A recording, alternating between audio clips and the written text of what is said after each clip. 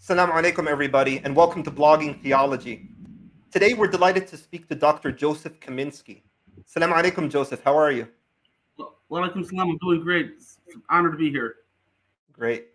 Dr. Joseph Kaminsky received his PhD in political science from Purdue University in 2014 and is currently an associate professor affiliated with both the political science and international relations departments at the International University of Sarajevo in Bosnia and Herzegovina. He is also a research associate and symposium coordinator at the Ummatics Institute. His current research interests include religion and politics, comparative political theory, and new approaches to Islamic public reason. He is also the author of The Contemporary Islamic Governed State, a reconceptualization, published in 2017 by Palgrave, and Islam, Liberalism, and Ontology, a critical reevaluation, published by Routledge in 2021. A more complete list of his scholarly outputs can be accessed at the link in the description box below. Today, Joseph is going to take us through a presentation summarizing the key themes of his book, Islam, Liberalism, and Ontology, a critical reevaluation. Joseph, the floor is all yours. Thank you, Brother Bassam, and thank you all for coming here to watch today's presentation. Inshallah, everything goes well with the technology, and so without further ado, because there's quite a bit to cover here, I'd like to first start off by just briefly mentioning what inspired the purpose of writing this book. And the reason I wrote this book is because I feel like there's just too many problems, both from what you'd consider perhaps the left and the right, when it comes to understanding the relationship between Islam and liberalism. And this book is aimed at both a popular audience and an academic audience. And I know every academic says that, and then in the end, it turns out to really be for an academic audience. So once you start looking at the technicalities of the words and language being used, and I know this book probably ultimately veers more in that direction in the end, but I still think that anybody with a reasonable level of English knowledge and an interest in both Islam, liberalism, and politics can probably pick this book up and gain something out of it. And the good news is this book is one of the rare books that is available in paperback version as well. So you can get this for $35 rather than having to pay the 100 and whatever it costs for the hardback version. So, and of course, there's other websites you can probably find the book on as well, if you know what I mean, right? So, like, I don't want to give away anything to anger my publisher, but you all know about how that works. So, like I said, I'm not here to make money on the book. The whole point of the book is to actually for people to read it. So, basically, let's see if I got these good. So what is going on in this book? Well, I'll just make it very clear. The main argument pushed forth throughout this manuscript is that liberalism, enlightenment, or political, which we'll talk a little bit more about those two differences, and Islam operate on fundamentally different baseline assumptions about the nature of reality itself. The stark differences regarding the overarching ontology of both discourses make reconciling them very problematic. Okay, so one of the key points is general lower order similarities between Islam and liberalism should be seen primarily as incidental to, rather than indicative of, any deeper discursive congruence between the two discourses. This work also seeks to open the door to more serious scholarly inquiry regarding an alternative discursive framework, namely that which falls under the broader umbrella of what is known as communitarianism, not communism, communitarianism, which we'll talk more about as well, to help modern policymakers and theorists frame future social and political debates that will ultimately transpire in Muslim majority countries, especially those transitioning out of autocracy and or civil war. So arguing that Islam and liberalism are not reconcilable at a higher order level is not necessarily a contentious claim to make. This work is not trying to sell itself as offering a controversial and radically new argument on this matter. Other scholars, believe it or not, have made this basic point, even though more recently we have seen a move by scholars to try to square the circle and find compatibility and genuine discursive compatibility between the two. Right? One such scholar, the provocative Bernard Lewis, not exactly Islam's biggest fan, but he frankly and reasonably makes the argument The question here is, quote, not whether liberal democracy is compatible with Islamic fundamentalism. Clearly it is not. But whether it's compatible with Islam at all, right? So we talked about not fundamentalist discourses, but just the general mainstream discourse of Islam. And he further notes that that liberal democracy, right, however far it may have traveled, however much it may have transformed, in its origins is a product of the West.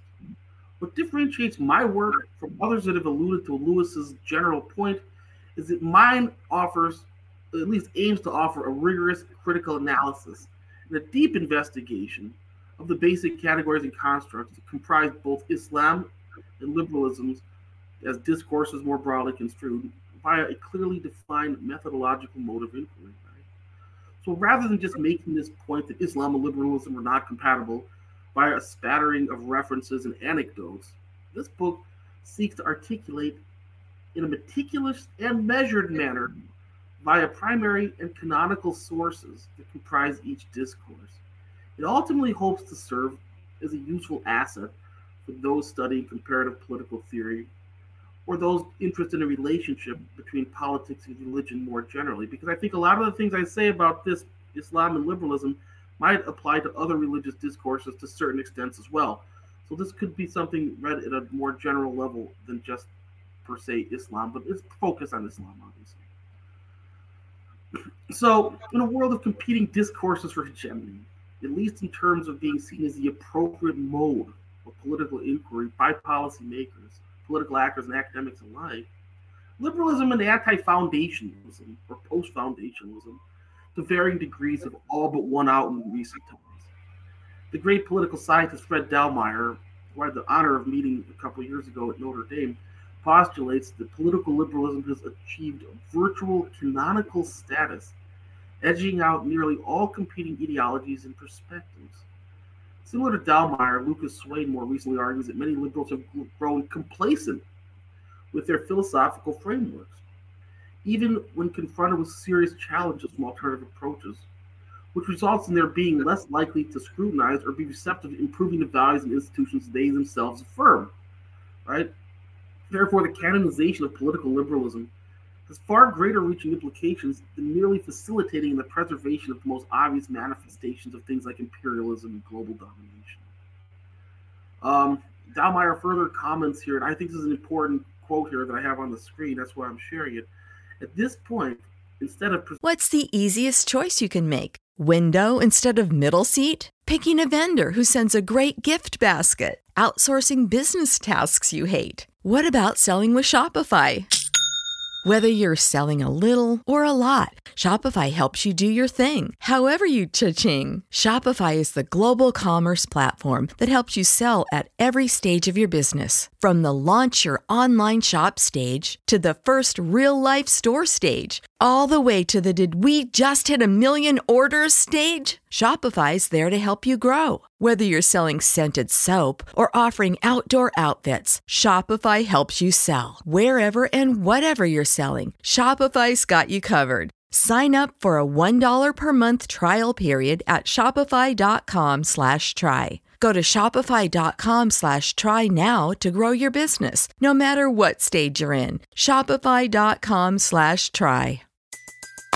Everybody in your crew identifies as either Big Mac Burger, McNuggets, or McCrispy Sandwich. But you're the Filet-O-Fish Sandwich all day. That crispy fish, that savory tartar sauce, that melty cheese, that pillowy bun. Yeah, you get it. Every time. And if you love the Filet-O-Fish, right now you can catch 2 of the classics you love for just $6. Limited time only. Price and participation may vary. Cannot be combined with any other offer. Single item at regular price. Ba-da-ba-ba-ba. Serving as Elan. Liberalism's original critique or mode of questioning is in danger of turning into a fixed answer or an unquestioning dogma itself. To put it another way, liberty is changing from a liberating premise into a vested status or a privileged position. End quote. Very powerful statement there by Fred. Dallmeyer and Lucas Swain both seem to be suggesting that liberalism has become its own exclusive club, an entrenched ideology taken as a fully realized and perfected axiom rather than merely another option or possibility for social organization.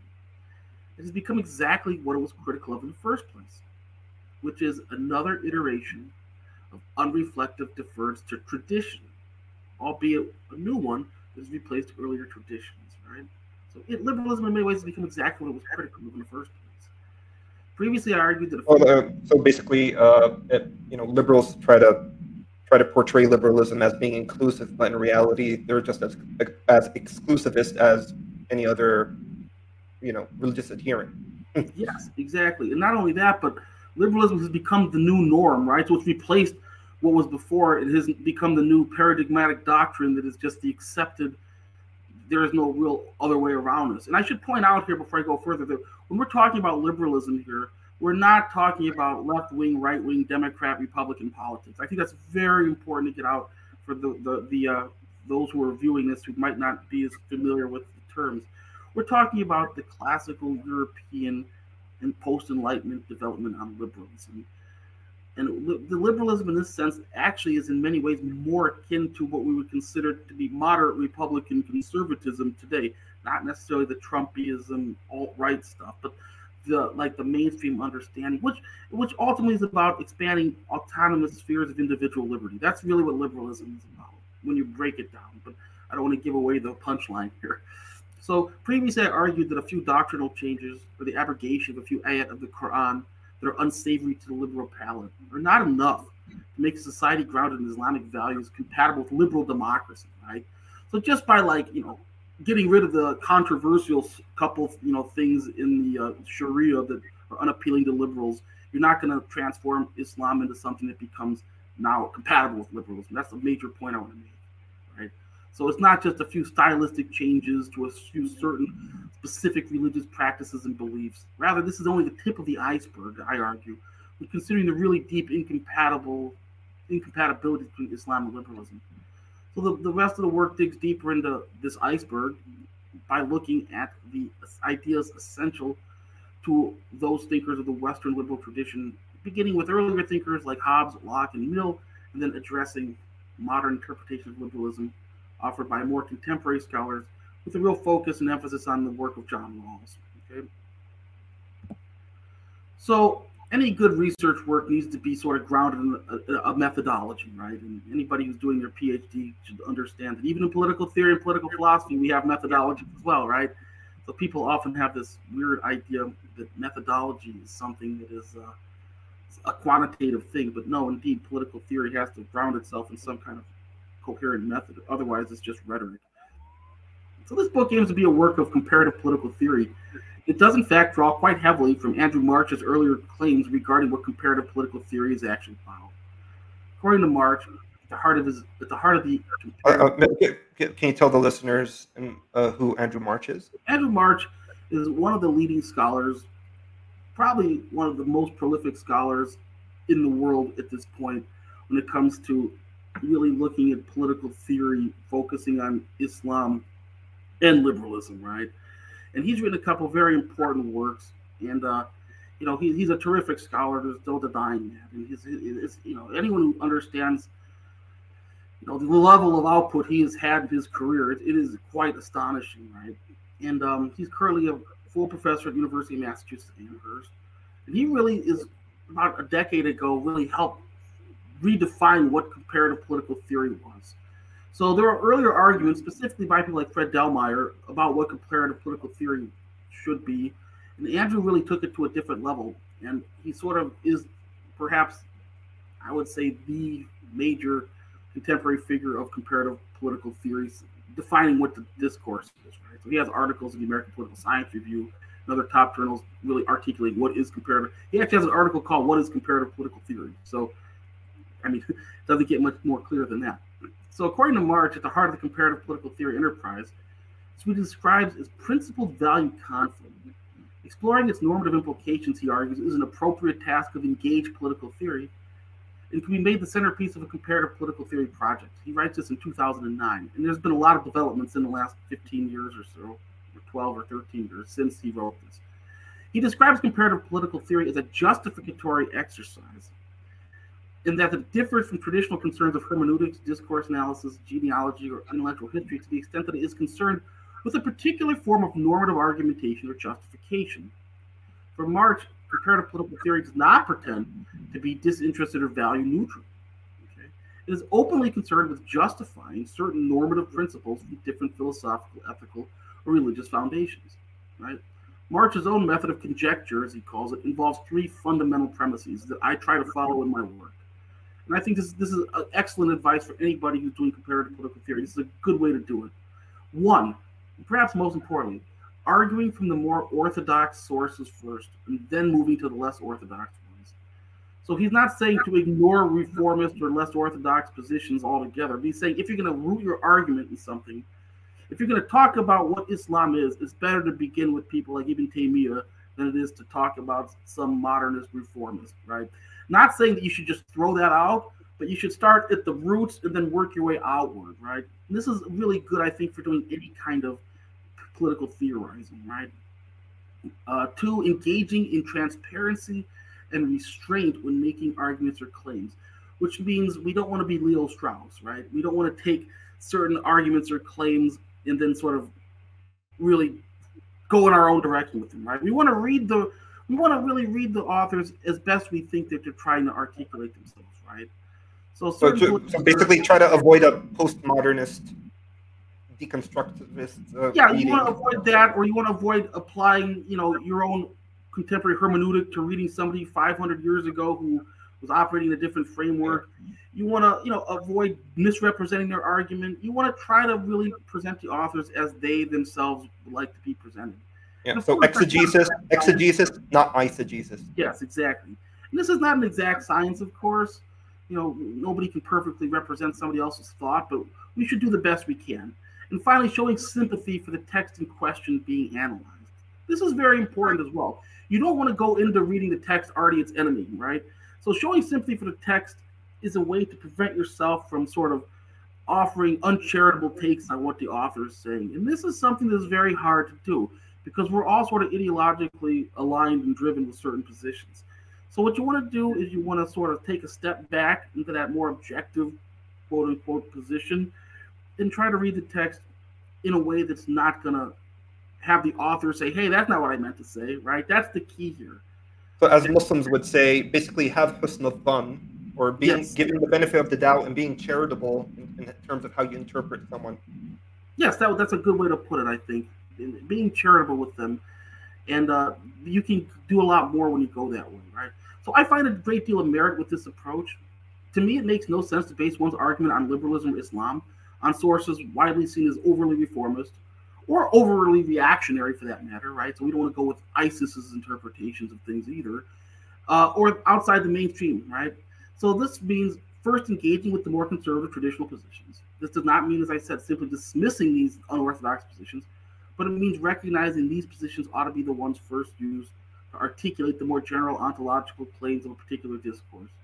When discussing the theological and eschatological foundations of Judaism, for example, and I mentioned this in the book, where does one begin? Does one begin with referencing Moshe Rosen's Jews for Jesus movement that was founded in 1973 and posits Jesus Christ as the promised Messiah of the Jewish people? Or do they begin with Maimonides, right? Where do we begin, right? So this isn't to say that there isn't something to be said for an extreme argument like Rosen's Jews for Jesus movement that just about no serious Jew takes seriously. But nonetheless, that's not where you want to begin your argument about what Judaism and the foundations of Judaism is about, right? So that's sort of the... Joseph, would you say that the first point specifically has religion in mind, or does it also apply to secular ideologies like liberalism itself? Like, are there orthodox interpretations and sources for understanding liberalism? Yes, I would say there are. And I think that those orthodox ones are the sources I try to engage with, right? When we look at contemporary liberalism, we look at John Locke. You have to look at John Locke as one of the major figures. You have to look at John Rawls. You have to look at the people who developed from the Rawlsian tradition, right? So this is absolutely essential, I think, if we're going to have any serious engagement with the discourse, because whether we like it or not, these are the people who set the foundations of how things have progressed. So, yes, there are less orthodox interpretations of non-religious discourses. Same thing with communism as well, right? There's orthodox Marxism, and then there's critical Marxism, right? So I could go into all kinds of details about various ways to understand this. But if you want to understand Marxism, you start off with Karl Marx, right? You don't go into like Adorno or Max Horkheimer or Moshe Postone or something, right? So that's sort of, I think Marx's argument really applies to all political theoretical traditions, right? Okay, so that's just the technical layout. The table of contents here, I think it's important to show you guys where I'm going to go before I finish with the rest of this. So you've all gotten a basic outline for the talk here. You can see I briefly will discuss the main points of each chapter, right? So we basically just covered chapter 1 in this last couple slides. This work will give a brief outline of the historical development of liberalism and its enlightened origins. We'll then look more closely at the inextricability of Enlightenment liberalism from political liberalism. This is an essential connection to make in order to fully codify one of the main arguments being pushed in this work, that namely, no matter how one frames liberalism, and once again, remember, we're talking about philosophical liberalism, not this American, liberal versus Democrat, Republican kind of thing. It is inescapable from a larger comprehensive doctrine. All right, we'll talk about that in a minute. If this is the case, as I intend to show, that no matter what level one seeks to postulate liberalism at, it remains intimately connected to a unique comprehensive doctrine that differs markedly from Islam. I will then address the question of how can one speak of Islam as a unified subject of inquiry, despite a multiplicity of local traditions. And I draw heavily from the work of Talal Asad, Ovner Andrew, and what is known as prototype theory here. The concluding chapters will begin the more explicit comparative analysis, looking at how Islam and liberalism as discourses, more broadly construed, differ on questions related to human rights, moral epistemologies, and the role of religion in the public sphere. Along with, I even talk a little bit about a general approach to legal discourse and how to understand law and where laws derive from. These differences will be rigorously explored by the most important sources that I found within both Islam and liberalism.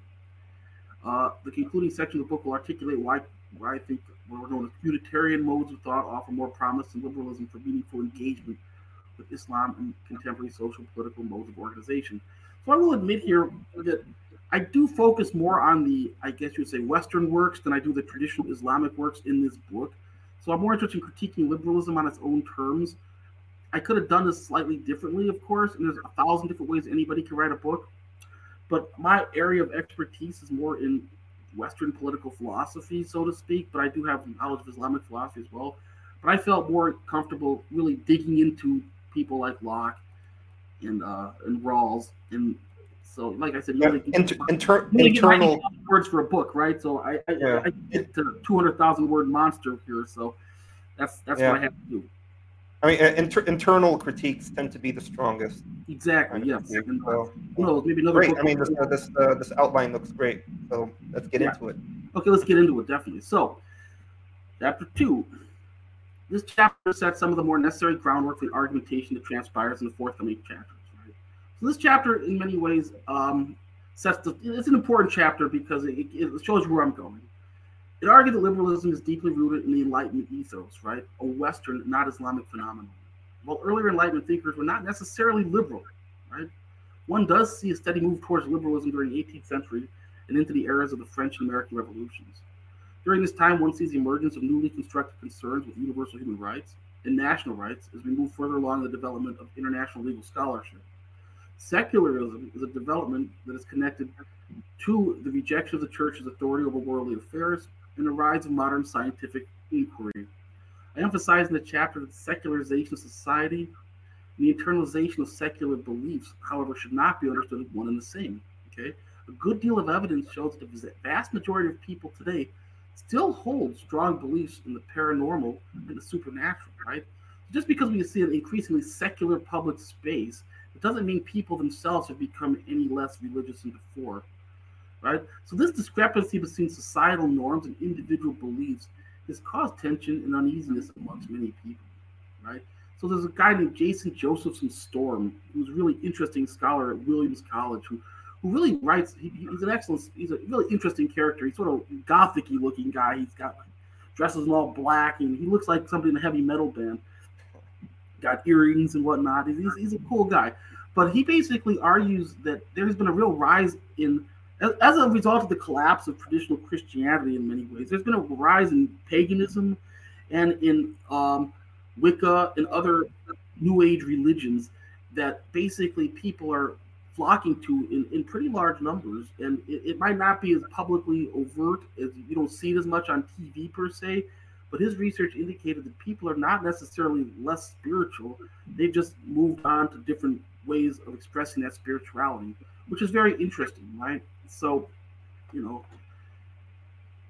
one of my scholars, one of my colleagues at Purdue used to say, he's a hardcore Zionist, right? Very, very, very pro-Israel guy, but he made a good point.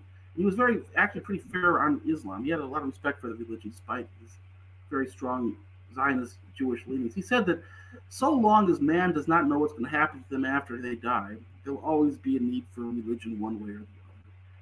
And he really meant that. People will always look towards something, whether what religion it is, who knows, but people will not just most people will not just give up. And I think that might account for why people who lost interest in Christianity, who don't know much about Islam or other alternatives, are looking for something, which is something to think about. So the process of secularization is not linear, and it certainly is not uniform. It is something, nonetheless, that liberalism is dependent upon, right? Liberalism really depends upon increasing secularization.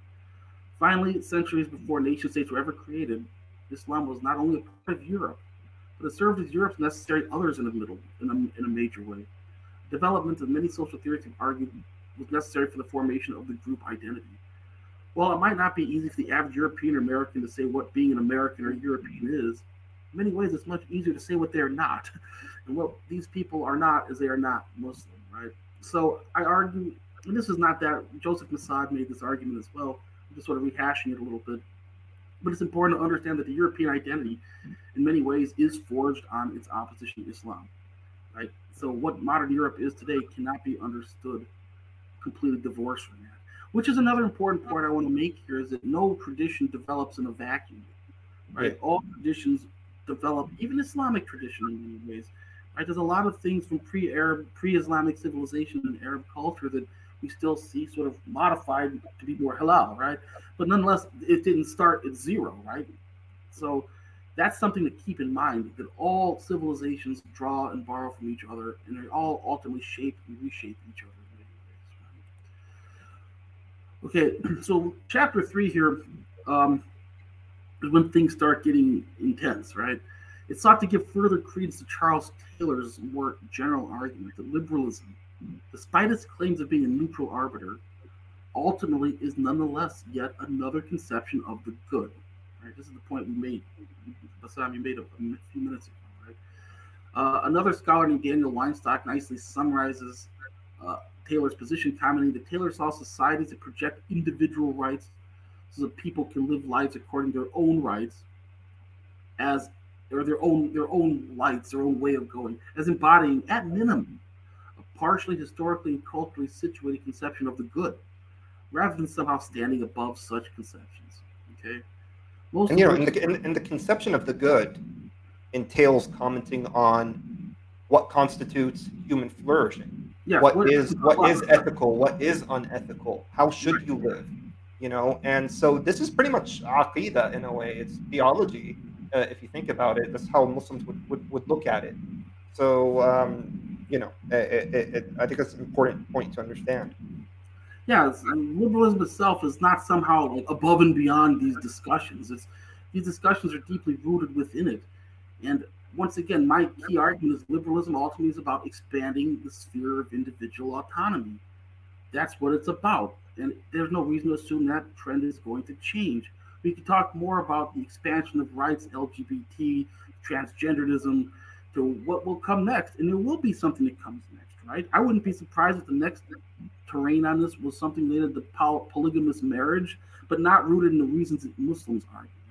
Why should a woman not be allowed to have 25 husbands? Who's to stop her? Why should her individual autonomy be dictated to that? And the next thing, too, and I don't want to go too off topic here, is who's to say that, I don't want to say pedophilia, but let's just say that the age of 18 for legal relations in the United States is an arbitrary number, and that could also change, right? And we've also seen movements of people say that, hey, consenting teenagers that want to be with adults, that's the waters are being tested. That's the point I'm making. Not going to say that's going to be legalized anytime soon, but we see a push towards this, which also falls in this individual autonomous sphere, right? Okay. So most of liberalism's contemporary critics have argued that liberalism is something that cannot be understood only in this limited political sense. Any iteration of liberalism is ultimately a transformative project. All forms of liberalism possess an undeniably transformative character. As I said, it seeks to maximize autonomous individual agency, which itself is an essential feature of Joseph Raz's understanding of perfectionist liberalism. So while political and comprehensive liberalism are most certainly not identical, they do share an undeniable familial relation. This chapter aimed to show the effort to fully divorce the two, like Rawls tries to do, is not feasible. If political liberalism, as Rawls suggests, genuinely is not at all contingent upon any particular comprehensive doctrine, then perhaps there is more room for malleability between political liberalism and Islam. On the other hand, though, if political liberalism, even if it seeks to claim otherwise, remains rooted within the standard Enlightenment liberal conception of the good life, as this chapter tries to show, then finding a genuine overlapping consensus between the two beyond a tenuous modus vivendi at best becomes even more challenging.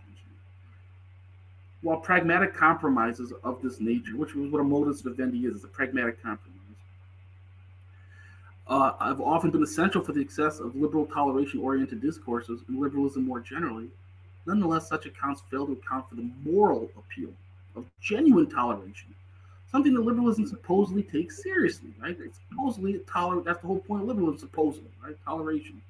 Inherent within Rawls' iteration of political liberalism is a not so subtle recognition of what is and what is not acceptable in terms of certain comprehensive doctrines. This ultimately presupposes a certain latent conception of the good, or at least a conception of the not good, which I do not believe can be properly understood or even articulated without some conception of the good, right? So you can't talk about what things are bad or wrong without having some idea of what things are right. You see what I'm saying? Does that make sense? I think for the sake of our listeners, it would be good if we maybe spend a minute just introducing who John Rawls was, and what were the most important ideas he proposed. Well, John Rawls is famous for his theory of justice, which was published in the 1970s.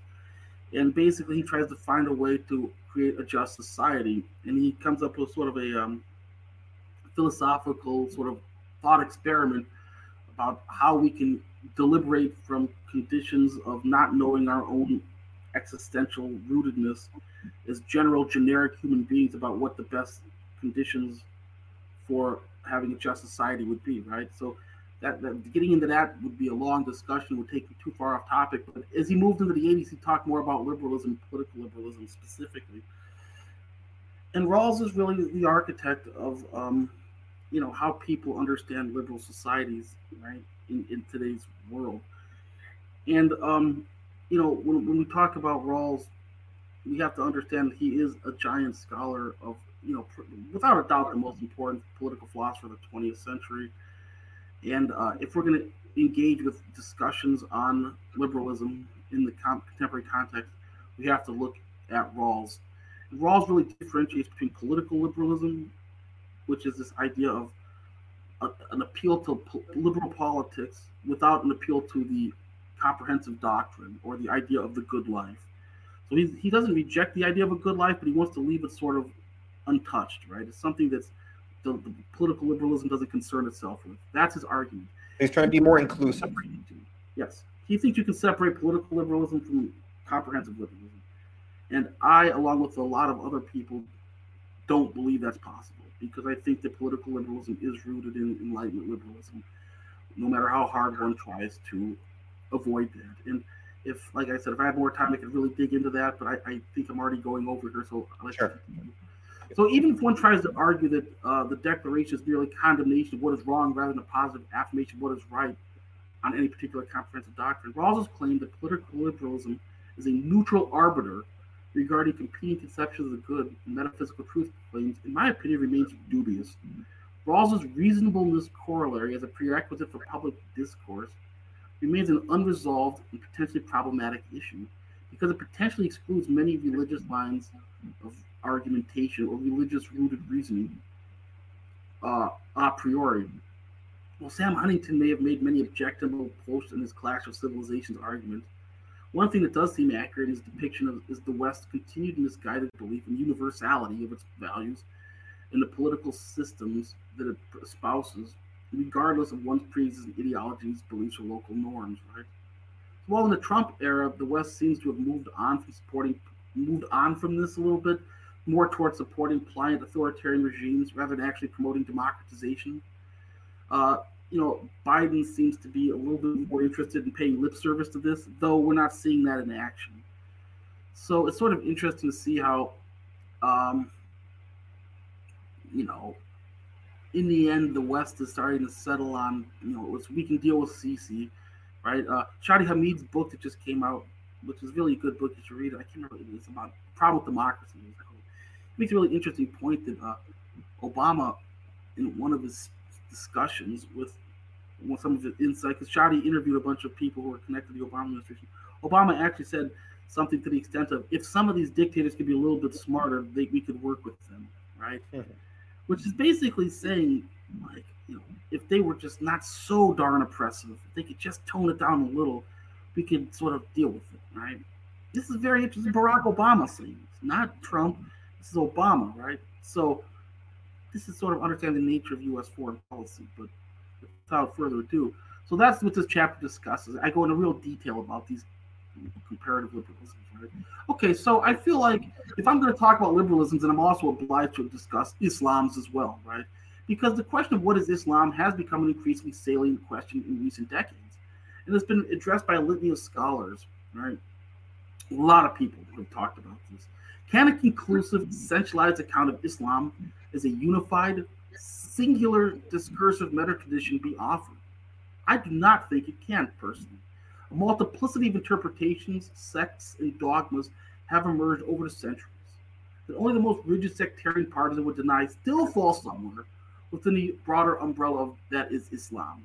As a matter of fact, a wide range of iconic scholars over the centuries, including Imam Shafi'i, Ibn Qutayba, Al-Ghazali, and Ibn Taymiyyah, all understood scholarly disagreement or ikhtilaf as a mercy and a blessing from Allah. So then a unified, singular account of Islam was not feasible. Is this entire project incoherent? I don't think that's the case. I argue in this chapter that while a unified, conclusive, discursive account of Islam with the capital I may be difficult to provide, it is plausible to offer a coherent account of Islam, once again with the capital I, that will be palatable to most readers. This is what the previous chapter sought to do in this discussion of liberalism, right? This seems to be the case with any expansive ideology or belief system. While offering a conclusive account may not be possible, one may still be able to offer what is considered coherent and plausible. Plausibility, however, does not speak for itself. It needs to be backed with argumentation. So to help bolster the plausibility of my claims, I engage with Ludwig Wittgenstein's notion of family resemblances and the idea of prototype theory, which first emerged in the field of cognitive science a few decades ago. With this in mind, the burden of proof is much lower for demonstrating a plausible and coherent ontology of Islam as possible, as opposed to a definitive one where the bar is significantly higher, if not impossible to meet altogether. So how do I do this? Well, drawing from the likes of Talal Assad, I argue that one can understand Islam sort of like a giant web. You have primary sources and beliefs that are universally assented to by just about any Muslim. And then you have the canonical, legal, and scholarly sources, the major text, the Muwatta, right, the Shafi'i's Risala, etc. Following the secondary level, you have tertiary commentaries and developments by later scholars of these aforementioned canonical discourse and works as well, that are accompanied by certain practices, right? While these commentaries and developments are extremely valuable, they nonetheless are less rudimentary to the overall discourse than the texts that they analyze, which are more important. Then these tertiary commentaries have their own commentary sets of practices that come with them, and so on and so forth. The web loosens the further down one goes. Nonetheless, though, just because some of these works are situated more on the periphery of the web, this does not mean that they're not a part of the overall web. The point here is that if you remove the threads from the web further down, you don't necessarily destroy the tradition. But those internal webs, right, those very close ones to the middle, if you tear those apart, the whole web collapses, right? These sort of resonates with prototypes theories appeal to an ideal exemplar, whereby possession of a sufficient number of typical features of a class, right? So this is the cognitive science discussion I'm talking about. Okay, so if enough of these cases are brought to bear, one has the essential one basically have a general agreement amongst Muslims about certain texts and practices that are widely accepted to be prototypical of Islam and a discursive tradition. If one can do this, they have the necessary ingredients to explain a discourse such as Islam as a more general meta category that remains flexible, but nonetheless still has meaningful content and tangibility. Right? When viewing things from this perspective, the real question becomes how big of a web does one want to create? In my opinion, this is the real unresolved problem related to the question of Islam as unified, coherent discursive tradition. A web that is too small fails to capture certain things that are very important to tradition, while a web that is too big potentially waters it down to the point where it eventually becomes incoherent and just about anything is considered Islam, even if it really isn't, right? So this is important. There's certain things, and this is Over Andrum's argument as well until al-Assad, right? There's certain practices, there's certain texts, there's certain beliefs, there's certain aqidah that are just, if you take that out, you're not a Muslim. You're outside the fold of Islam, the end, right? But as you get further along, there's room for disagreement. Which madhab do you follow, right? Do you pray with your hands like this or like at your side, right? And these are questions that there isn't a single one answer and everything else is totally wrong to, right? But nonetheless, these are important things, and this is what makes the tradition rich and beautiful, right? And this is why we have ikhtilaf. If there wasn't meant to be differences amongst practices, then it wouldn't be permitted, right? There would be no ikhtilaf. There would be, you do it like this, this, and this. It would be universal across the board. So this is how I think we can understand Islam as a coherent discursive tradition with a lot of different multiplicities of local traditions, and some of which, as we get further on the web, may be very questionable to certain people, right? There's certain practices of, say, the Shia, right, that are very, very like Orthodox Sunni are wrong. They're totally bid'ah or outright haram, right? But nonetheless, if we want to be fair, we would still argue that, there's, like I said, there's certain limits, there's certain basic beliefs. I don't want to get into all that right here, but most sensible people would agree that these people are misguided, they're off, but nonetheless, they fall somewhere on the peripheries of what would be considered acceptable, right? And this is how. Well, I mean, as you said, like the tradition is rich. Yes. And it's receptive to flexibility, but there are also some clear, identifiable boundaries that have to be respected. And when we look at the statements of the Prophet, peace be upon him, he's also foretold that there will be some people who will come in, to use your analogy, to expand the web beyond what is deemed to be reasonable. And warned that there will be people that will be that there will be ignorant people. There will be people that will mislead others. There will be people that will, basically stray away from the correct teachings of Islam. So the Prophet did emphasize, sticking with the victorious group, sticking with the Jama'ah. So these were also advices that the Prophet, peace be upon him, gave to the Muslims in order to, anticipate and avoid, these sorts of problems that could arise. And I think most Muslims understood this. I think this is an Orientalist problem, to be honest. You had scholars for centuries trying to argue that, Clifford Geertz tried to argue that Islam gives a definitive blueprint for like every single aspect of one's life, right?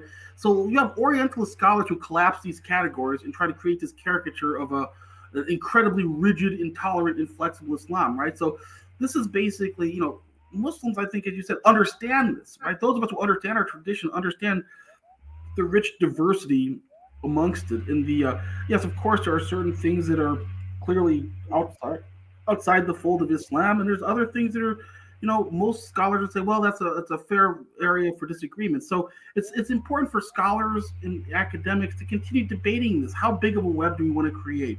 And that's a question that's never going to fully resolve itself, and that's not necessarily a bad thing. That's not necessarily a bad thing. It's good that these discussions and debates happen because I think it keeps things alive. And I think that's one of the blessings of the deen. That's why I converted to it 15 years ago, because I saw this kind of dynamism within it. That's why I find it to be so beautiful, right? And I think, these Orientalists or whoever will choose to do that to Islam would not appreciate if one were to do that in turn to his belief system, right? So yes, they would not appreciate if we were to come around and say, okay, you know what? I'm going to interpret liberalism this way, the way I please, by not referring to your orthodox sources. they wouldn't appreciate if others were to do that to them.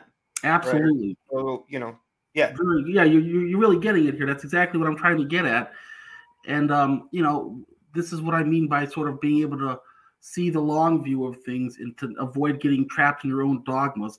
And this is the problem, I think, with a lot of young Muslims, is they're so against liberalism that they attack the most ridiculous caricatures of it that really don't represent it. Because let's be honest, a lot of the positions that are attacked as being liberal are actually not liberal. They're actually socialist or social democratic, more so, right? So when we really want to break it down, some of the things that are going on go beyond liberalism itself, that are being critiqued as liberal. But nonetheless, let's move on here. We can talk more about that in a little bit. So chapter 5 is where I really engage with Islam and liberalism's moral epistemologies. It frames the argument around the thought of John Locke, which serves as the fulcrum for comparative analysis of this chapter. Questions that I explore in this chapter include things like, how do societies come to understand morality? And which sources are engaged in when crafting localized and universal moralities? Right? How do we come up with this stuff? I would like to begin by pointing out that Locke was a notoriously difficult thinker to pin down on many key issues, especially those related to moral law and natural rights. Locke's moral theory, as outlined in his essay concerning human understanding, presents many formidable challenges, even for his most skilled readers. Catherine Wilson eloquently lays out some of these problems, noting that, quote, depending on where in the essay concerning human understanding one looks, the content of morality appears to depend on the Bible, or on the requisite of our fellows, or on our personal needs and interest. Our knowledge of moral principles seems to in turn depend on a priori reflection, and social learning, and religious instruction, and the analysis of terms and sentences. Locke's generous attempt to accommodate every moral intuition makes it really difficult to characterize his doctrine in standard terms, end quote. So that's a really, I like that quote from her, because it really, I think, summarizes the difficulties of reading Locke. He's not really... Yeah, when I was doing my master's thesis on deism, I was reading multiple sources on Locke, and people were still confused. Was he a Christian or was he a deist? So they couldn't really pinpoint his exact beliefs. There are people who genuinely believe Locke just totally paid lip service to Christianity and really didn't believe in anything at all. And there are people who believe he was deeply, deeply religious, more so than his writings even indicate. So, but this is one of the interesting things about great thinkers, is there's many ways to interpret and read them, right? So this is why Locke is a brilliant mind, and we shouldn't downplay his contributions. He's an incredibly nuanced thinker, right? And this is what makes him stand the test of time. This is why we read Locke still, and we'll probably read him 100 years from now as well. However, I do offer my own efforts to lay out what I consider to be, once again, going back to Andrew March's method, a plausible portrayal of Locke's basic moral epistemological positions. So I follow this method of doing comparative political theorizing to offer, and I'm not trying to say this is definitively the right interpretation. It's about plausibility. Is this a plausible portrayal or not? And I think that's the best we can do with political philosophy, right?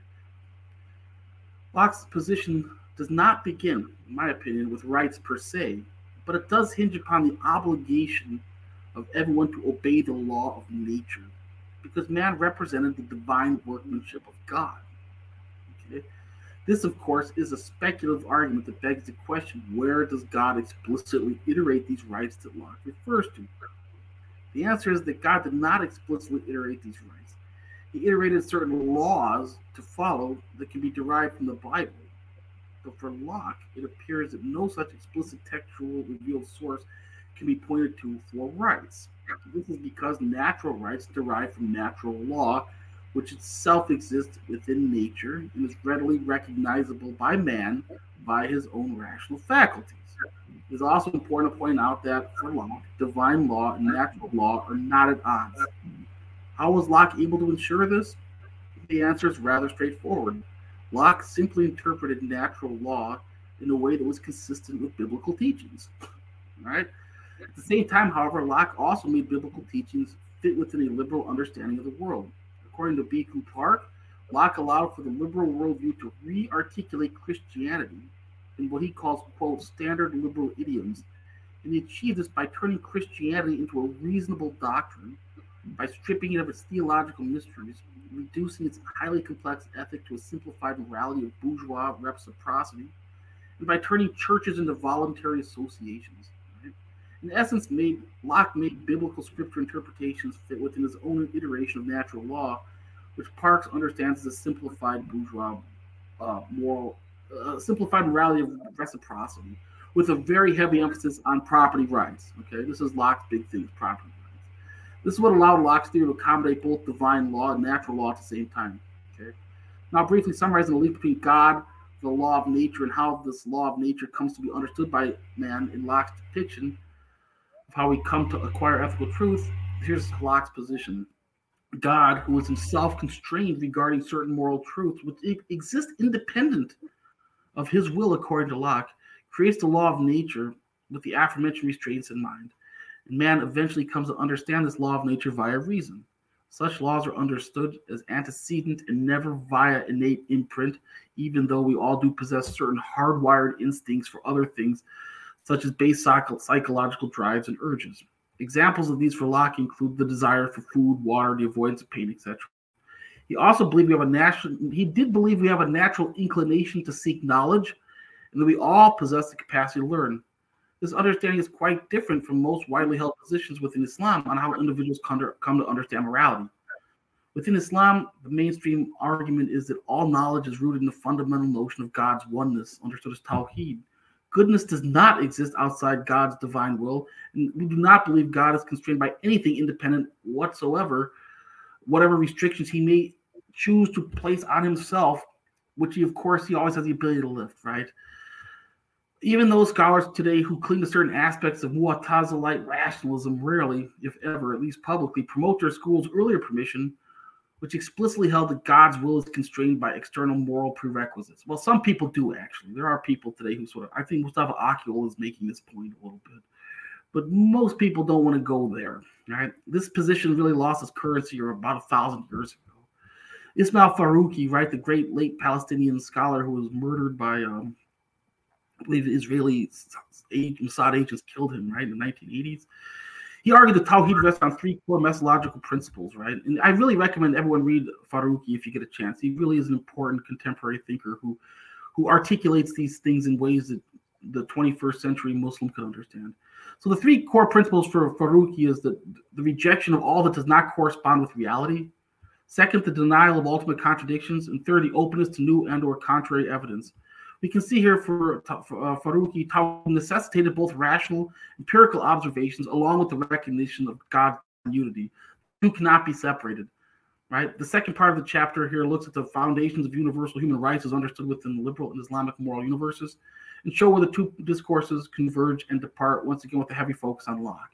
Regarding the modern notion of rights, Alistair McIntyre comes to point out from a purely linguistic perspective that no proper translation from any medieval languages what we would consider a modern right today really exists. He comments that the concept of this the modern notion of rights lacks any expression in Hebrew, Greek, Latin, or Arabic, classical or medieval before about 1400, let alone in Old English or Japanese as late as the mid-19th century. A similar assessment regarding the lack of a concrete notion of human rights in antiquity was also expressed by none other than Benjamin Constant himself, who believed that the unique contributions of the French Revolution was this firm establishment of the idea of universal human rights in the minds of men. Prior to the French Revolution, according to Constant, no such concept was really taken seriously by most people. Islam and liberalism, at one level, are both concerned about the individual. However, the way that these concerns are articulated differs radically. Right, the great Afghani scholar who's now in Malaysia, Mustafa Kamali, asserts that Islam's primary focus is on the individual, but in the sense that it inspires the believer with faith and instills him with the qualities of being a trustworthy and righteousness. This is to suggest that Islam is more deeply concerned with the individual soul and their spiritual well-being than it is with their worldly rights and freedoms in the Western liberal sense. Abdulaziz Sachedina, who studied with Ali Shariati, as a matter of fact, it's an interesting lineage there. I got to meet him in Istanbul a couple of years ago. Really interesting guy. Very interesting man. He reminds us that the language of Islamic juridical tradition is primarily the language of responsibilities and obligations, rather than rights or liberties. Within the liberal discourse, the understanding of the individual is once steeped in a somewhat expansive notion and the continually expanding notion of liberties and rights. Liberalism does not really concern itself with intrinsic qualities such as trustworthiness or righteousness, as moral ends in themselves, right? So it's good to be trustworthy because it ensures contracts will be upheld, right? It's about practicality rather than being moral in and of themselves. The emphasis on responsibilities and obligations, as noted by Sachedina, really markedly differs the Islamic juridical and constitutional tradition from the liberal one, which does prioritize rights and liberties. In that, I was wondering if you could help me understand what Sachedina had in mind here, because when you do talk about responsibilities, doesn't that by default entail that you're also speaking about rights? So, for example, a husband's responsibility is to be the caretaker for his family.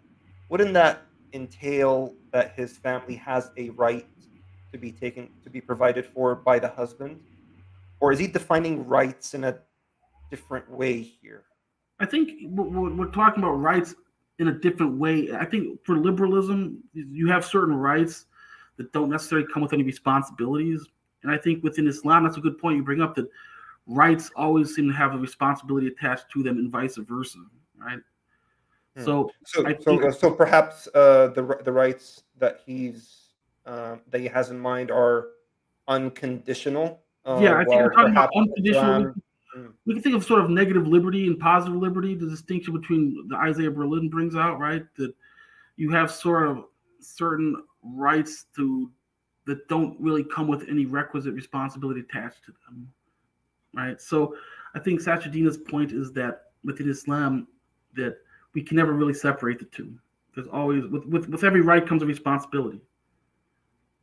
Right? And with every responsibility comes a right. In the way you're articulating, I think is pretty good. So I think that's what he's getting at there. I didn't really dig too deep into that, but I think that's the main point we're trying to find. Yeah, because I mean, our scholars do use the word hukuk, which translates into rights in English. Yeah. So, but that's fine. That's fine. I was just curious to know what he was thinking. Okay, so comparing this is an important development here. Actually, sort of what my next book project is focusing in on, this idea of liberal and Islamic approaches to the role of religion in the public sphere. This chapter critically engages with a few approaches representative of the mainstream within broader liberal public reason discourse. Specifically, I talk a lot about Rawls, Habermas, and Jonathan Kwong. Right?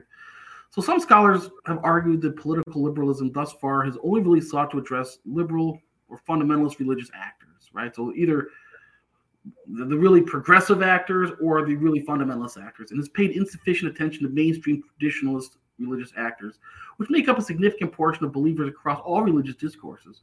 And on this point, I think she's correct, right? By nature, we always seem to focus on the extremes, right?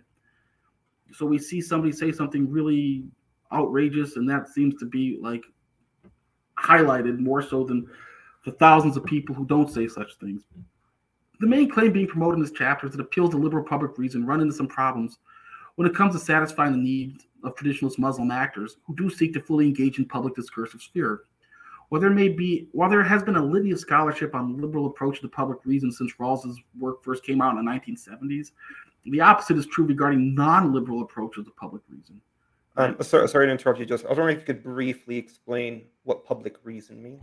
Public reason basically relates to the kind of argumentation that can be used in public political sphere to argue for policy and other recommendations on how governance should operate, right? So liberal public reason basically said you can't say we should ban women from doing this because the Bible says, right? Or I'm against abortion because it goes against my religious beliefs. Right. So liberal public reason would say you need to find a secular reason for that, which has put us in a weird position today where you'll have people argue against abortion, even though we all know they're against abortion because of their religious views, but they'll frame it as some kind of psychological issue for the woman's health. So getting an abortion is psychologically damaging to the woman who gets the abortion. So therefore we should ban abortion. This is an inauthentic form of argumentation, right? This is not the real reason why people are arguing, right? So Catholics are not against abortion because of the woman's psychological stress or the potential danger of the abortion procedure itself, right? So 1 in a million abortions causes the woman to bleed out and die, therefore we should ban it, right? Because let's be honest, abortion for the woman is generally a medically safe procedure. So that argument doesn't even make sense. But this is what liberal public reason sort of does. It forces you to shelve your non-public your private argument against it, right? And I argue that this isn't a good way to go about deliberation in the public sphere. And in an Islamic society, we could never really do this, right? Because we will always make appeals to Islamic reasons for things, right? So this chapter really sought to engage with some of the limitations regarding what liberal public reason can offer those whose worldviews are really deeply rooted in an Islamic socio-political mindset. It did not aim to show, once again, that liberal and Islamic conceptions of public reason are hopelessly in conflict at all times. Liberal public reason can potentially be operationalized within various domains within the broader Islamic socio-political discursive space within certain parameters, right? So, for example, University of Toronto law professor Muhammad Fadl has recently argued within the realm of non-ideal theory, specifically regarding how Islamic judges operationalize public reason when applying law. Fadl holds that Rawls's idea of public reason can play an important role in guiding how public reason-minded judges should apply Islamic law when the rules of the legal system require them to do so. So I find this to be largely an accurate assessment. In certain cases, public reason-minded judges can find ways to creatively balance obligatory religious prerequisites with the basic standards of liberal public reason in a way that remains within the fold of Islamic legal thinking if done correctly. However, by Fadl's own account, public reason-minded judges are only one type of judge, and they are not necessarily the default or the only correct type of judge. It is questionable as to whether or not most Islamic judges in practice, since we're talking at the level of non-ideal theory still, operate within a Rawlsian public-minded framework when applying the law, right? While public reason... Is it possible that what Dr. Fadl has in mind is discussing rulings that are, where scripture is silent about them, and so when it's kind of left up, yes, I think if it's left up to a cost-benefit analysis of maslaha and mafsada, therefore, okay, provide your rational argumentation, because at the end of the day, Islamic jurisprudence does accept, whatever is beneficial, for whatever's in the public interest of the community. So do you think that's what he has in mind? Like he's restricting the scope of when public reason could be used as opposed to doing unrestrictedly? I think that's sort of what he's getting at here. Yes, sort of what you just said. And on those issues that are not clear-cut, ruling, with Rawls's sort of conditions in mind is possible. I think that that's probably where he's going, yes. And I think that there's something to be said about that, right? So while public reason obviously plays a role in shaping a public reason-minded judges, there undeniably will also be other doctrinal factors that will tint any Islamic judge's reasoning and decision-making process as well. And sometimes these reasons may run afoul of Rawlsian public reason, right? So one of the debates that's going on in the U.S. legal system right now is this idea of, strict construction, right? Trying to interpret the Constitution as the founding fathers interpreted, right? But in reality, nobody really can actually say they know exactly how the founding fathers interpreted things because they've been dead for 240 years, right? So the argument that people like Dworkin make is that we all, one way or another, go into our own minds when it comes to running decision-making. All judges use, whether they want to admit it or not, moral reasoning in their arguments, right? The Constitution, is it ijtihad in a way? Right. Yes. Yeah. Some way. Yes. But it's like you can't make a ruling. No judge. Dworkin's argument: no judge can really make a ruling without having some kind of moral position that shapes that ruling, that understanding, that interpretation of the world. So our moral sentiments will shape how we interpret and read the text subconsciously, whether we want to admit it or not. Right. So if you're a hardcore guns right Republican and that's something you've been drilled in your head, when you read that Second Amendment, you're going to read it in a certain way. Those words are going to appeal to you in a certain way due to your conditioning and your values than say somebody who's a hardcore anti-gun activist who reads that same text, right? So Dworkin's point is it's impossible to separate ourselves fully from our moral reasoning. So when judges, strict interpretation, strict construction to say they're doing it, they're really just sort of, it's not really authentically being said, right? But surely there are some guardrails that would prevent someone from interpreting it. Yeah, there's some guardrails to prevent judges from going completely and obviously overboard. But, let's be honest, when conservative judges interpret Roe versus Wade one way, and surprise, surprise, they all happen to be personally anti-abortion, right? So, wouldn't it, if you had a pro-abortion judge who read the text of the Roe versus Wade ruling and said, you know what, I'm pro-abortion, but I read this text as saying abortion, this is written wrong, we should, like, nobody did that, right? The justices who were sort of pro-life found the pro-life reading to the ruling, right? So once again, to believe that that didn't shape how the text was read, it would be sort of naive. Yeah, and that's why each political party is trying to get its favorites Exactly, judges right? onto the Supreme Court. Great point. So if it was truly, the text spoke for itself, then it wouldn't matter who the judge would be, because every judge would have the same ultimate ruling, right? But this is why there's such an intense fight between who gets to put who's on the Supreme Court, because clearly these judges do have certain moral sentiments and values that shape how they read these texts and how they rule on these issues, right? So this is very important. However, let's see. So that's sort of where I go with the public reason stuff. Let's move on here, because I think I've been going well over an hour already. I'm almost done. Don't worry, everybody. So this chapter, chapter 7, sort of tries to compare the Islamic and liberal approaches to law, and I think this is an important chapter. And this chapter gets slightly technical as well, but I think what I say here, I think, isn't too controversial, right? So this chapter explored the similarities and differences between Islamic and legal conceptions of law. It first offers a brief outline of how fatwa function within substantive Islamic law, touching upon this controversial idea of the closing of the gates of ijtihad, popularized by later Orientalist writers. It then articulates how Western liberal legal discourses differ from Islamic legal discourses, both in terms of purpose and scope.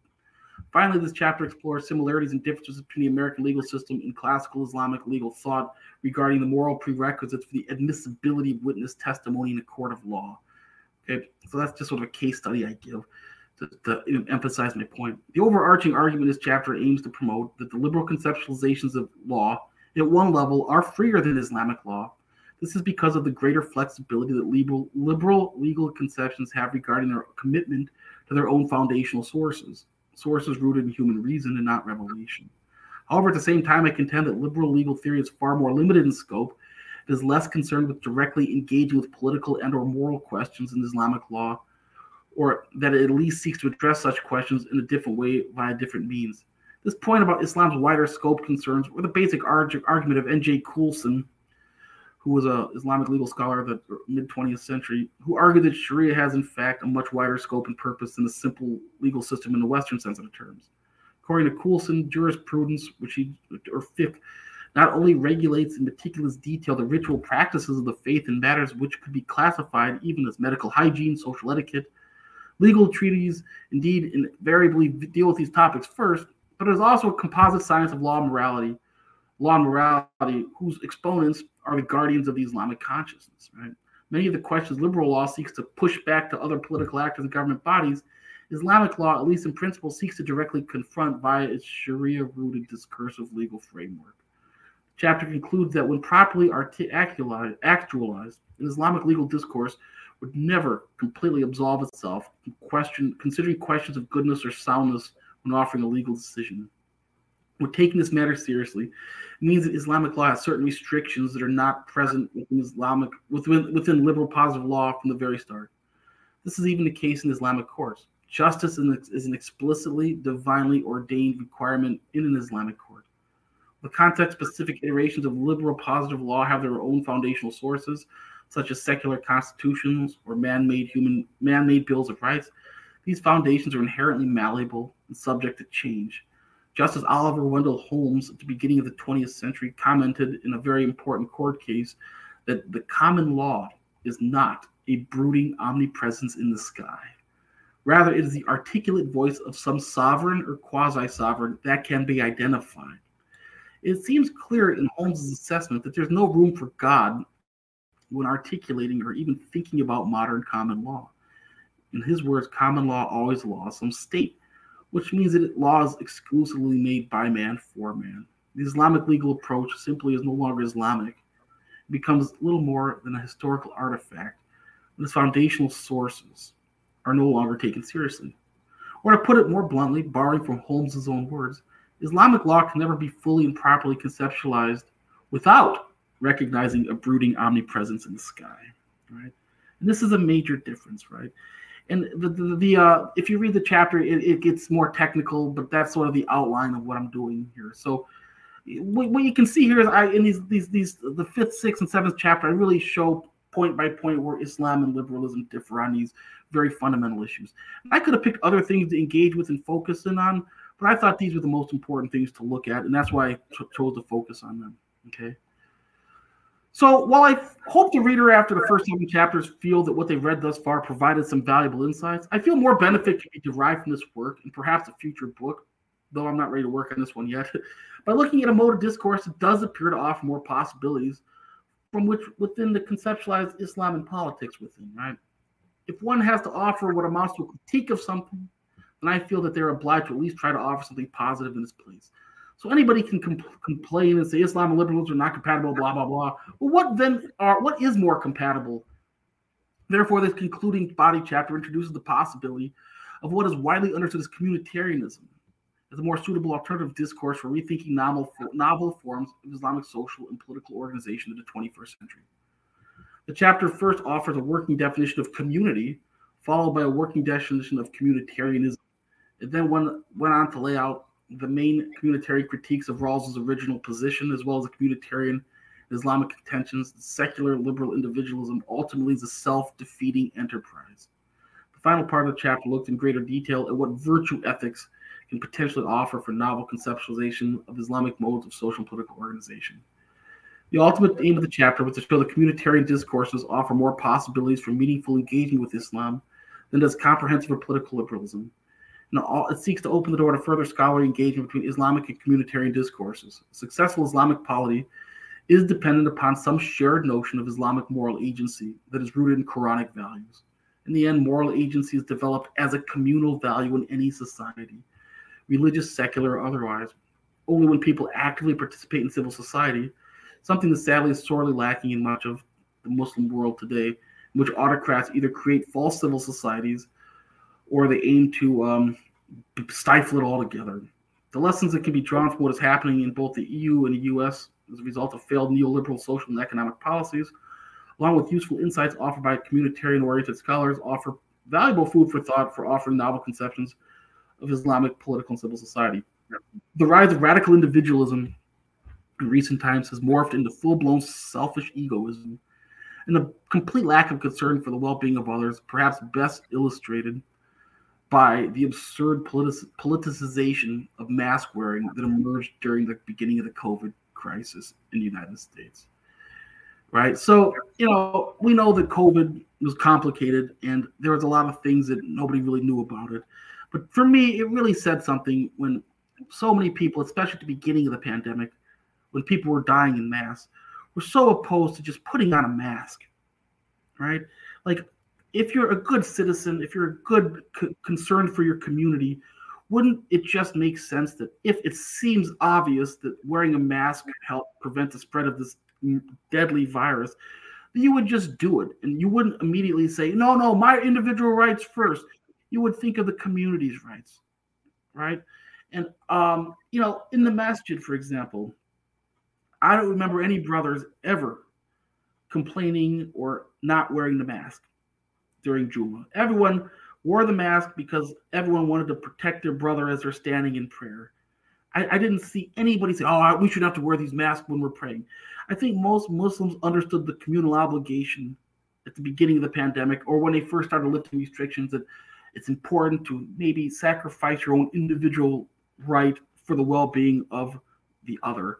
And on the other hand, I guess one could also say that, okay, even if you're the kind of person that was not convinced about the extent of COVID-19's harmful effects, you should have at least done it to alleviate the fears of people that did believe it, right? Exactly. So it's like, so unless you had like asthma or some breathing condition that whereby wearing a mask would have, greatly caused you some inconvenience, just appreciate that a lot of people did believe it and were were scared, and so just to alleviate their fears, just do out of decency, right? Yeah, I mean, this is again, but yeah.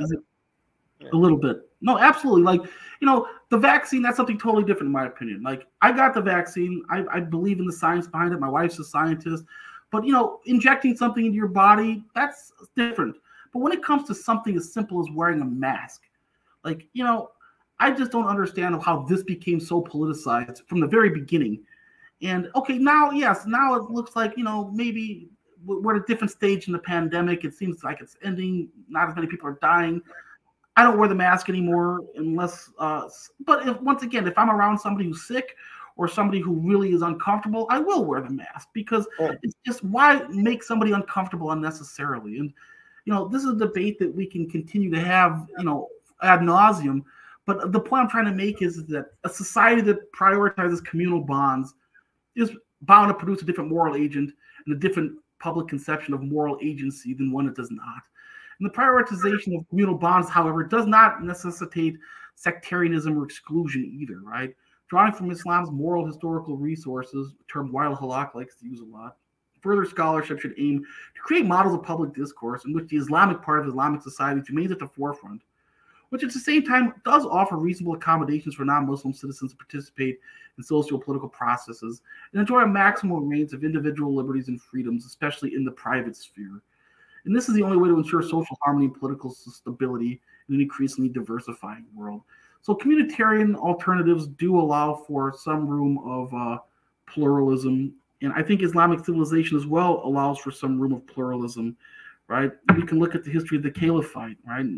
They didn't force everybody to convert to Islam and follow, right? There was a lot of room for people to be different religions. Basically, as long as you didn't challenge the authority of the state, of the people in power for ruling, you were sort of left to your own devices when it came to how you lived your individual lives.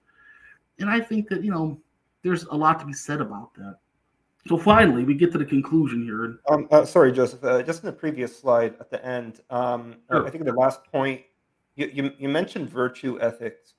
So it got me thinking. So obviously, there are different metaethical theories, different ethical theories out there. So you got consequentialism, deontology, virtue ethics, subjectivism, and whatnot.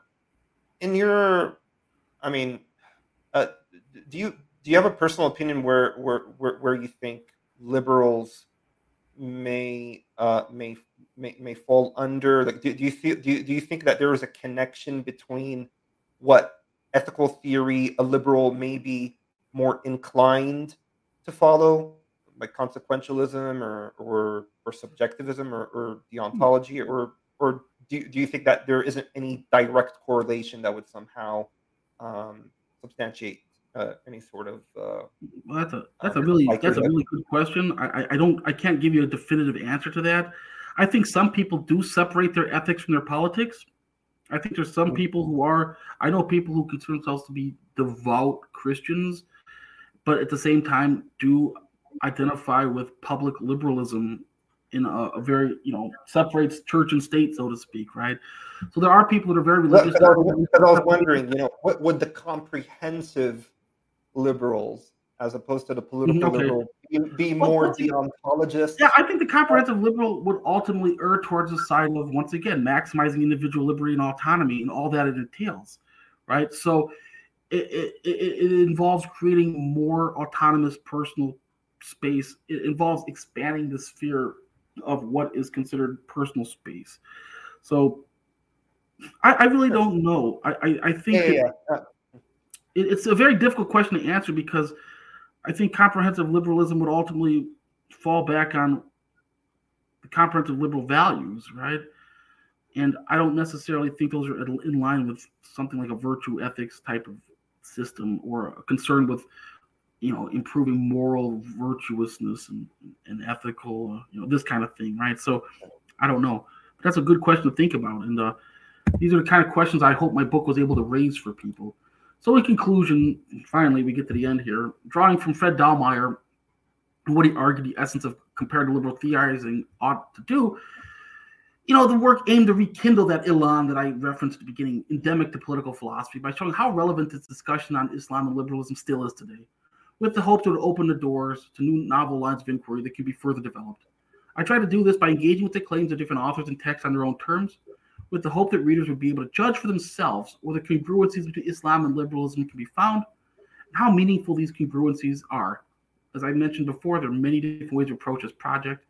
However, the main goal is to present all material and arguments in a fair-minded and reasonable manner that would benefit readers coming from a wide range of disciplinary backgrounds and professional levels of expertise. I have to point out here that this book was also written as a partial rejoinder to the recent wave of what can only be described as uninformed nonsense, coming from the many different voices representing both sides. Those interested in comparing and contrasting Islam and liberalism, sadly, often seem more interested in pushing an agenda more than anything else, rather than genuine scholarly debates. With relatively few exceptions, scholarly rigor is eschewed in favor of catchphrases and gross generalizations. On one side, there's nonsense coming from Muslims themselves, as well as proponents of Islamic models of social and political organization, who couldn't tell you what John Rawls ever said or who Judith Shklar were, but nonetheless have the utmost confidence that they know exactly what modern liberalism really is all about. Many of these voices have reduced an expansive discourse to gripes about external policy manifestations on hot-button social and economic issues that ironically are often more socialist than even liberal. On the other hand, there's an equally voluminous amount of nonsense coming from partisan Western-educated liberal voices. Many of these voices do not know anything about the basics of Islamic law or the Islamic tradition, but without hesitation will tell you exactly who Quran 951, the controversial sword verse, who that really applies to. Right? While we're all familiar with certain figures in politics and the media doing this, sadly this happens in academic settings as well. Most of the debates related to democratic transitions in developing countries often get steeped in this kind of essentialist simplifications. These are the individuals who often reduce authoritarianism and corruption in the Muslim world to spurious claims about miscontextualizes references from the Quran that are cherry-picked from translations that often themselves aren't even good. This conclusion chapter first recounts three major undercurrents that permeate this work, okay? And we're getting to the very end here. One, the differences in how Islam and liberalism thus far have understood the interaction of the otherworldly, or what we call the dini, and the worldly, or the dunyawi, right? And I referenced Rushain Abbasi's discussion extensively. He's a really good young scholar at Stanford right now. Highly recommend reading him. He is really articulate.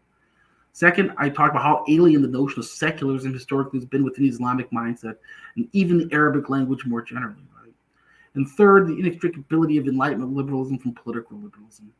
I then go on to articulate some of the practical real-world implications of rushing liberal reforms on illiberal societies.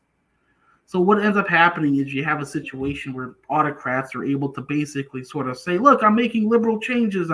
We're allowing women to do this, and we're allowing that.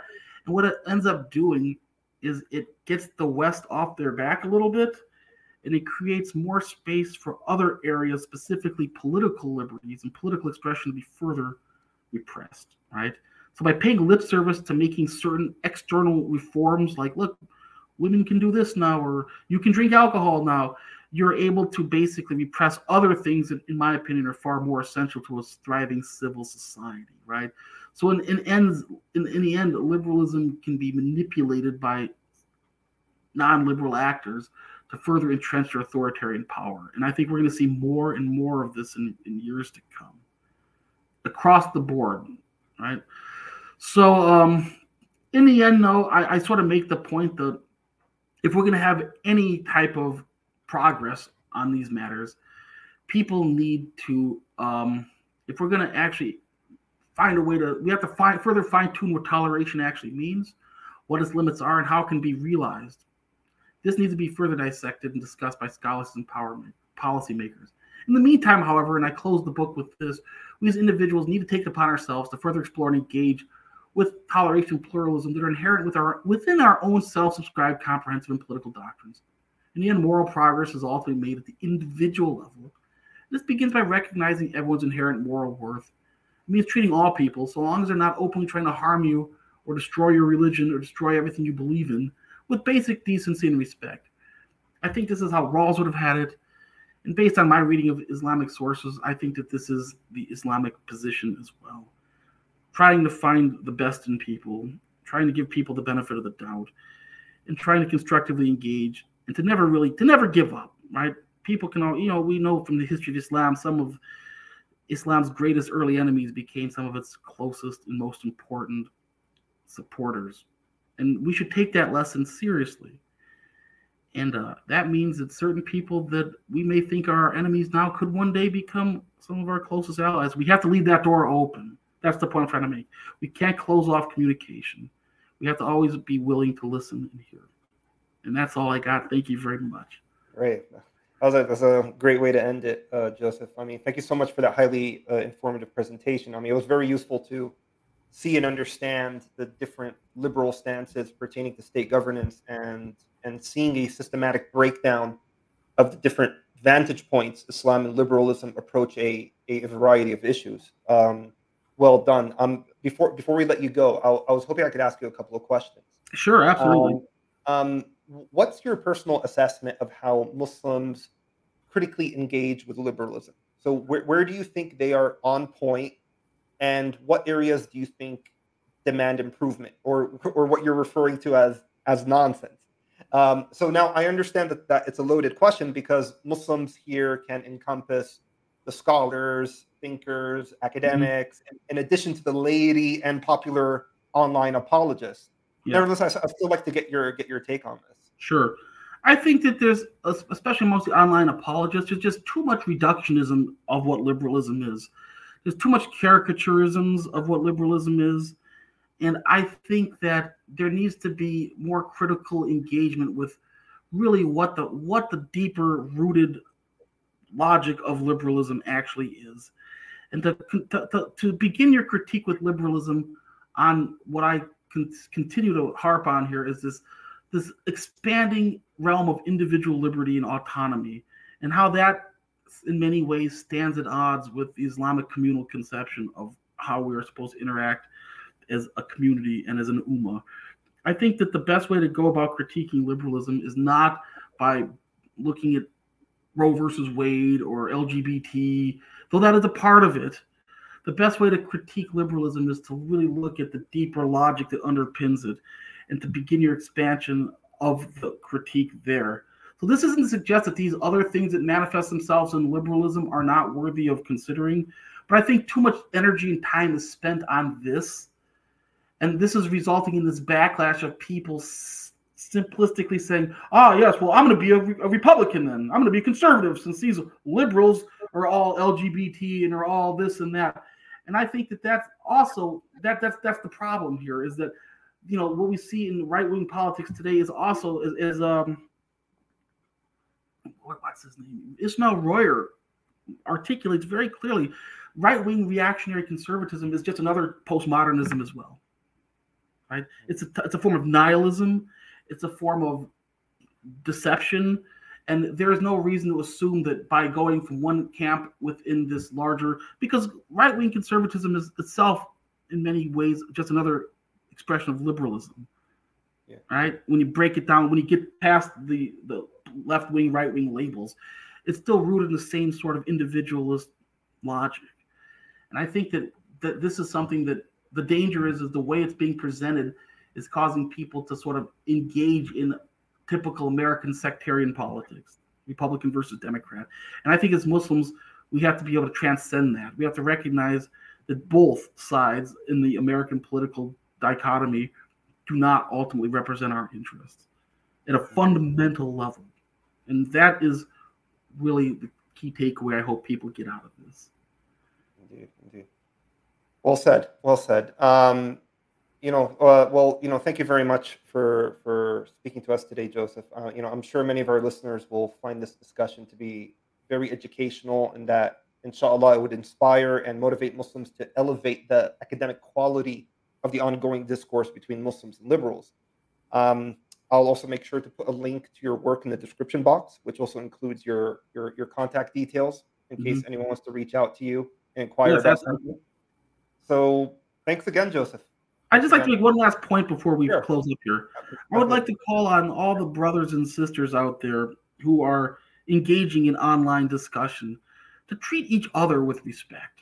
It makes us look bad as an ummah when people who ostensibly have similar positions, right? So there are some people who are way off base, but I see brothers who are share the same madhab, share the same akida, getting in really nasty, embarrassing, to be honest, online spats with each other over minutia, and it just makes us all look bad.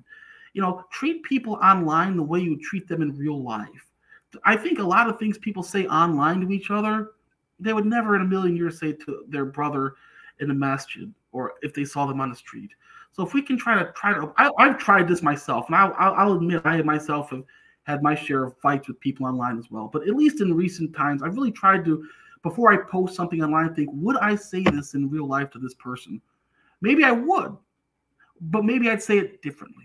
Maybe I'd say it in a little bit more civil tone. And that's I'd just like to close with that.